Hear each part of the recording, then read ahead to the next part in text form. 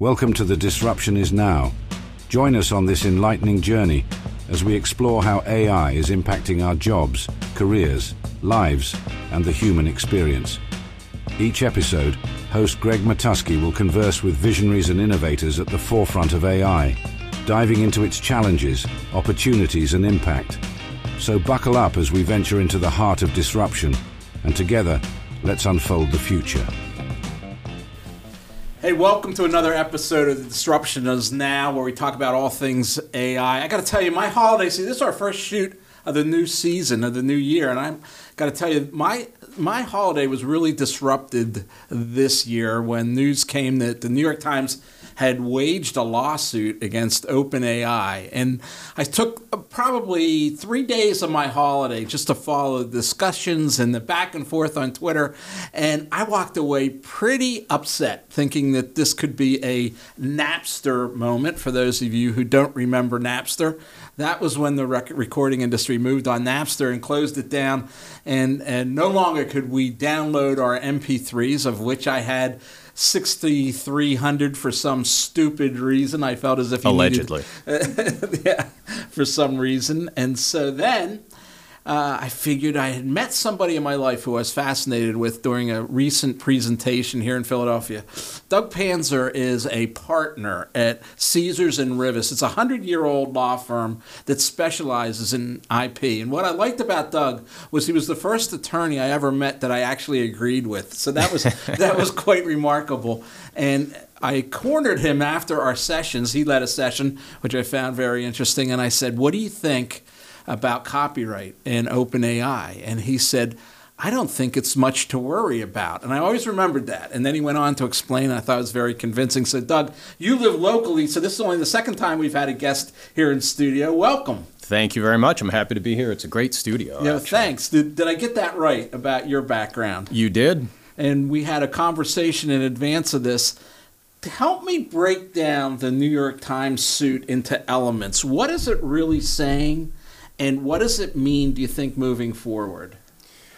Well, so I think the second question is a big one that we could talk about for far longer let's get into than that then. Yeah, Help me frame out, because right. I'm just a PR guy. I'm not real smart like an attorney, so you got to help me out. Well, thank you for the credit. I guess I'll take it since we're on camera here. The simplest explanation is that the New York Times puts out a paper every day with lots of articles, and those articles are its lifeblood. It is suing OpenAI and Microsoft for its involvement with OpenAI, saying that OpenAI's use of the New York Times articles to teach its system is copyright infringement because it is digitizing all of that content, it's teaching its system with that content, and then the output of the system is derived from that content. And this is really important because a lot of people I talk to, even today, don't really understand that process. They think that OpenAI somehow ingested the entire internet verbatim and has the ability now to repeat it at will. But that's not the case at all. Just explain that. Explain the algorithm and what it's really doing. Well, so that's an interesting question. How did the material get into the OpenAI system? So we know that OpenAI, let's back up. In general, OpenAI is going to ingest digital content. It will use natural language processing to understand what that content says, and then the AI itself will learn from that and try to be able to have conversations, generate output, answer questions for you. So in some of those systems, we know that you can go out and crawl the web, you can get publicly available information, you can bring that information into the system. One of the questions I have, and this will probably come out in the course of the litigation, is how did the New York Times content get into the OpenAI system? Did they scan every physical newspaper? Did someone have a login to the New York Times website, log in, and then, or programmatically use their credentials to allow the system to log in and download everything? That in and of itself is one of the questions. But the short version is OpenAI has digital versions of thousands of New York Times articles and everything that's in them. And so it created algorithms which predicts when you use ChatGPT or at the API level.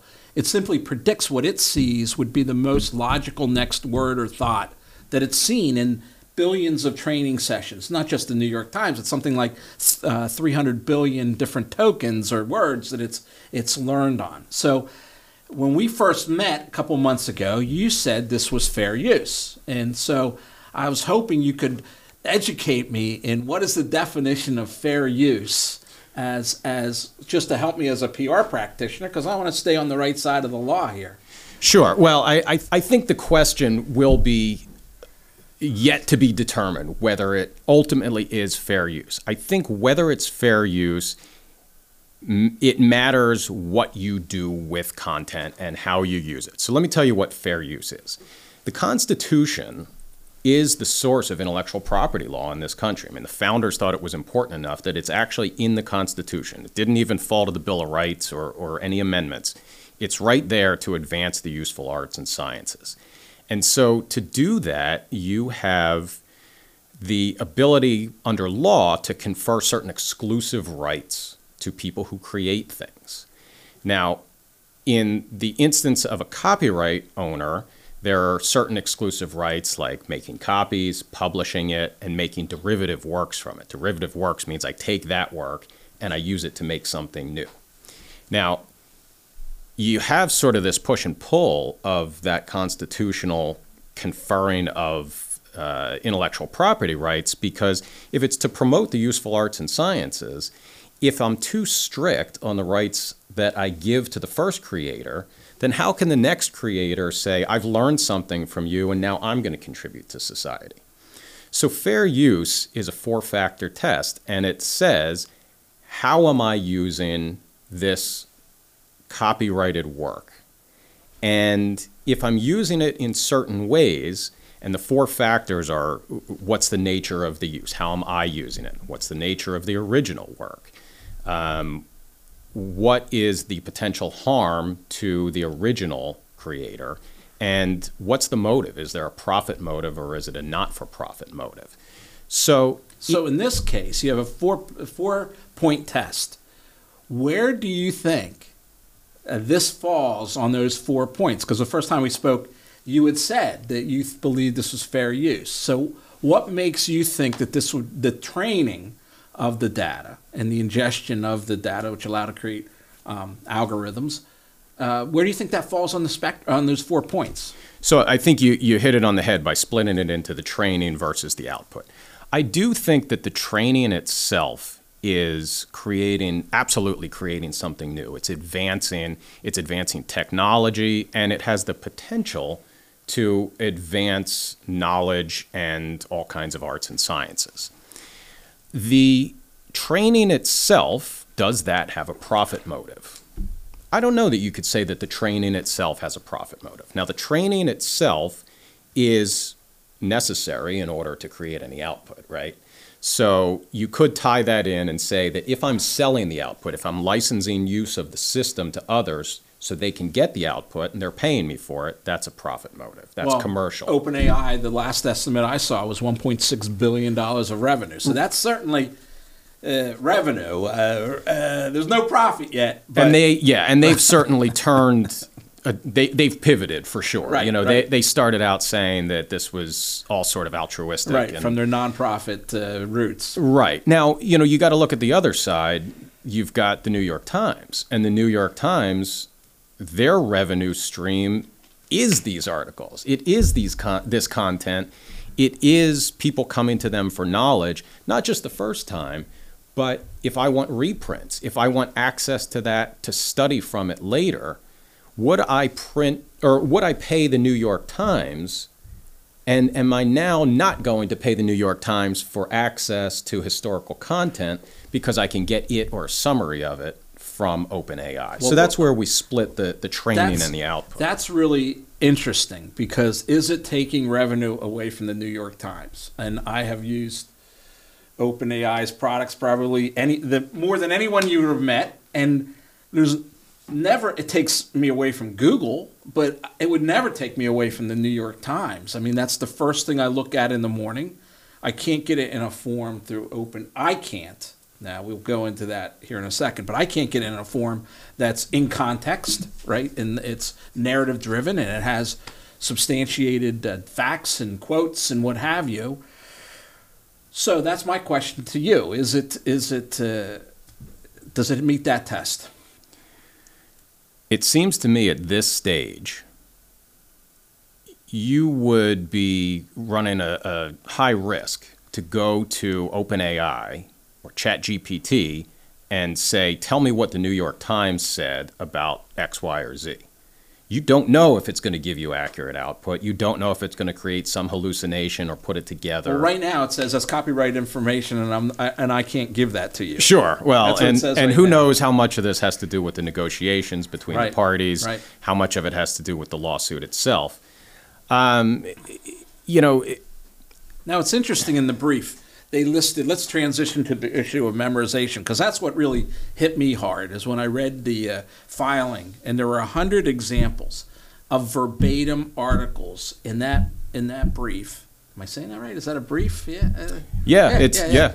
Well, it's a complaint. Okay, a complaint, which were word for word. I mean, and that shocked me because I have been on top of this as much as I could be for 3 years, and I never thought it could regurgitate in specifics, word for word. And I always thought that was the real measure of a copyright, if the words were in the exact order. And these words are in the exact order up to, I would estimate, 350 or 400 words they showed of each article. Maybe less, maybe more. But that was most upsetting to me. Now, does that tip you in a different direction on your opinion? I really think that it depends how the system can be used and what benefits it confers in the way it can be used. You know, the tests from the Supreme Court since 1994 and long before that, the history of copyright jurisprudence at the Supreme Court goes back almost 200 years at this point. But since 1994, they've got a pretty good body of copyright law. And the Second Circuit, which is a court of appeals, also has a pretty good body of copyright law. And by the way, that's just above the court where this case sits. And anything that Second Circuit Go into has that. said, Explain that, because you had brought up a really good point with regard to the Google Books case. Explain that, why it's important that it's in the same district. Is that right? The right word? It's in the same circuit, Circuit, yeah. I'm sorry, same circuit. I'm not a lawyer. Well, it was brought in the same district, which eventually ended up in great. that circuit. I think that's really important to understand that case and how it could impact this in the same circuit. Yeah, so this is lawyer speak that I think lawyers make too complicated for everyday people. It's pretty simple. Well, do it as you did for me in the green room, Yeah, because I could even follow it. Here's the simplest version, and it doesn't need to be more complicated than this.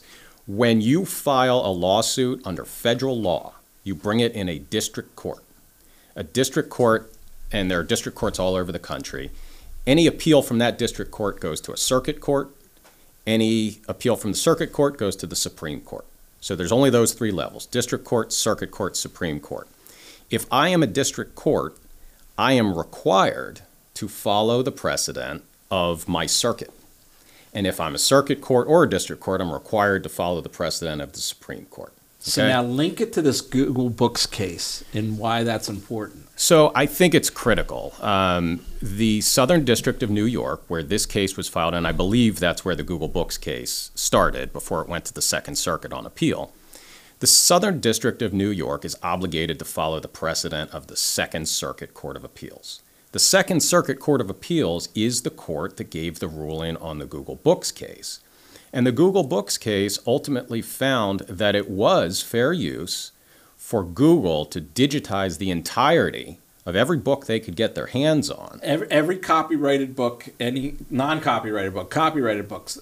In print, out of print, whatever it was. That would seem to be very analogous. It is very analogous, but it turned on the output.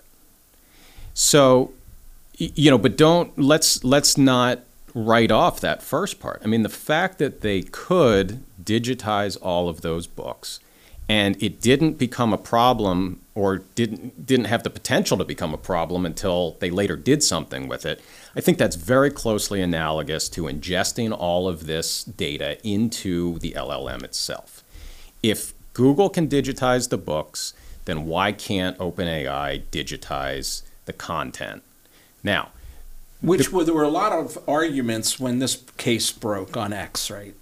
And there were a lot of arguments that, simply it was copied many times if it was read by OpenAI, because it goes through all the nodes of the internet, and every time that happens, there's a copy. And I was like, I didn't think about that. But you're saying that the Google's books case doesn't precludes all that. Well, I don't know if it precludes all of it or not. I mean, if you want to get me on the Supreme Court, I'll be happy to say that at least that far we're good. But, well, I'll do my best. Yeah. But, my voice doesn't hold much weight on those issues. But so I think that comes down to the part of the fair use test where we're looking at what is the effect of what's the commercial impact on the creator, the New York Times. And I'm saying the New York Times is the creator. Obviously, they're right. Whoever's providing the content to them under whatever contract. But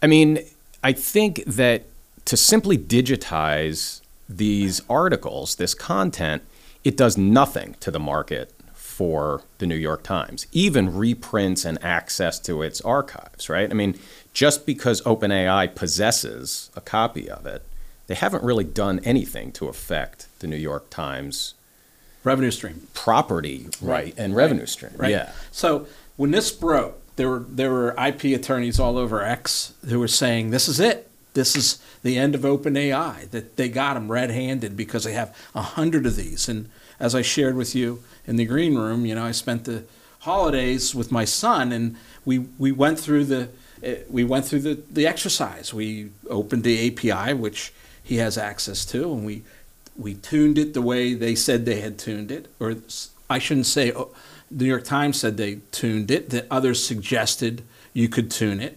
And sure enough, the articles that showed up in the brief, in the complaint, we could replicate. Other articles that we did the exact same thing for, we put the first line of other articles, we couldn't replicate, right? Mm-hmm. And so that was devastating to me, okay, because I'm like, I never knew that. No one ever told me, right? And the attorneys on X were saying, that's it. That's the smoking gun. That's what they've all been looking for. No one knew this. And they found it. If the glove fits, you can't acquit all of a sudden. So you're saying that was a quick blush reaction to what they were saying, or what? Yeah, I mean, I think, first of all, we're so early in the process, it would be ridiculous for anybody to make a prediction on the ultimate outcome. Now, that said, I will go on record as making a prediction that there is a 0.0% chance that this is the end of OpenAI. I don't even think that this is going to change OpenAI as much as the file sharing case has changed something like Napster or Grokster. Which, all transparency, we once represented LimeWire, which was another file sharing peer-to-peer downloading site, which was an education in and of itself. Sure. I'm sure that was a very interesting and exciting time.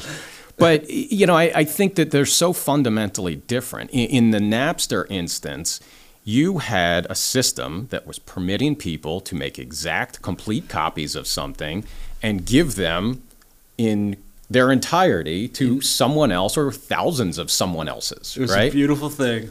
I mean, now you have this system where it's just not that simple. It's far more analogous to the Google Books case, because it's what are we doing with it? How are we advancing technology? How are we benefiting the public? And I think, like in that case, where the court recognized, one, that you got to be really careful with bright line rules from a court that have the potential to just cut off innovation. And two, there was a real tangible benefit to people being able to go and search digitally to find content scattered across the history of literature. Right. I mean, there's no way that this is the end of OpenAI. Well, it is interesting to me because it opens all kinds of questions, both broad and little, in my realm, in perception and reality. Like, I wonder, OpenAI, now they've gone through the C-suite chaos, which was gut-wrenching, which nearly brought down the company. if when it happened, and now we have this. And I always worry about companies that get pecked at, right? That they take the little goodwill out there, little goodwill out here, and all of a sudden, big companies that were thinking of building on OpenAI say, oh, we better look around, we better look at Claude, or we better look at other opportunities because we need to diversify our risk here. So that does concern me about the future of OpenAI. They're trying to do a $100 billion raise, and investors got to take that into the calculus that there's this issue. So that worries me as a professional. The other thing that worries me is the scaries, the doomers, right?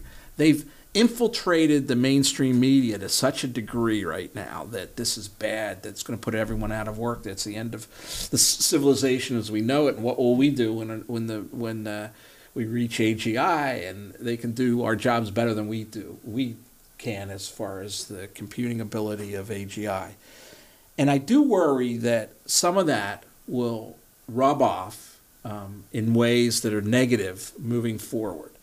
Do you think that the real answer here is a rewrite of the copyright rules and legislation that's going to be updated for 2023 instead of 1823?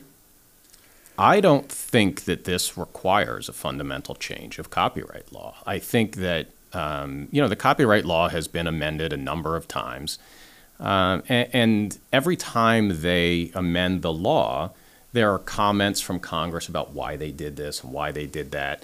And I think, we're primarily governed by a 1976 version of the Copyright Act at this point, and it's done a pretty darn good job. I mean, you've got the Copyright Act as amended in 1976 controlling Two Live Crew's use of Roy Orbison tunes. You've got it controlling Google's digitization of every book in the world. You've got it controlling the fight between Oracle and Google over the Java source code. I don't think that there's So you have pretty good faith in that, in the body of case law that's in there. I do, and I think that the parties here are prepared for that too. To your point, OpenAI is sort of a new kid on the block, but I don't think they're as much of a kid as we might think they are, just because, it was John Mellencamp, you're not as green as you are young, right? I mean, you've got a company here, you've got Sam Altman, who's an experienced person, you've got Microsoft heavily involved. These are titans of the industry fighting with one another, and I think that this is going to come down to setting some guardrails. I don't think this is going to be something that... Or Microsoft could just buy the New York Times, which would probably be an easy solution. And then you have your bad lawyers fight the case so that OpenAI wins. Right? Well, so, I mean, look, if we're going to go off into this fantasy choose-your-own-adventure, would that even be allowed? I mean, if you're at the point now where we're talking about can AI use copyrighted works without paying for them? And the answer is for one of the biggest companies in the world to pay the complaining party by buying them and saying, screw you, I can do whatever I want. I mean, maybe we are getting close to Skynet coming online. I always thought it would come the other way. This is my thought for months ago, is that, and in this world, months ago could be years ago, but I thought, here's what's going to happen. Elon Musk is going to sue Microsoft and OpenAI, okay? Because they crawled Twitter.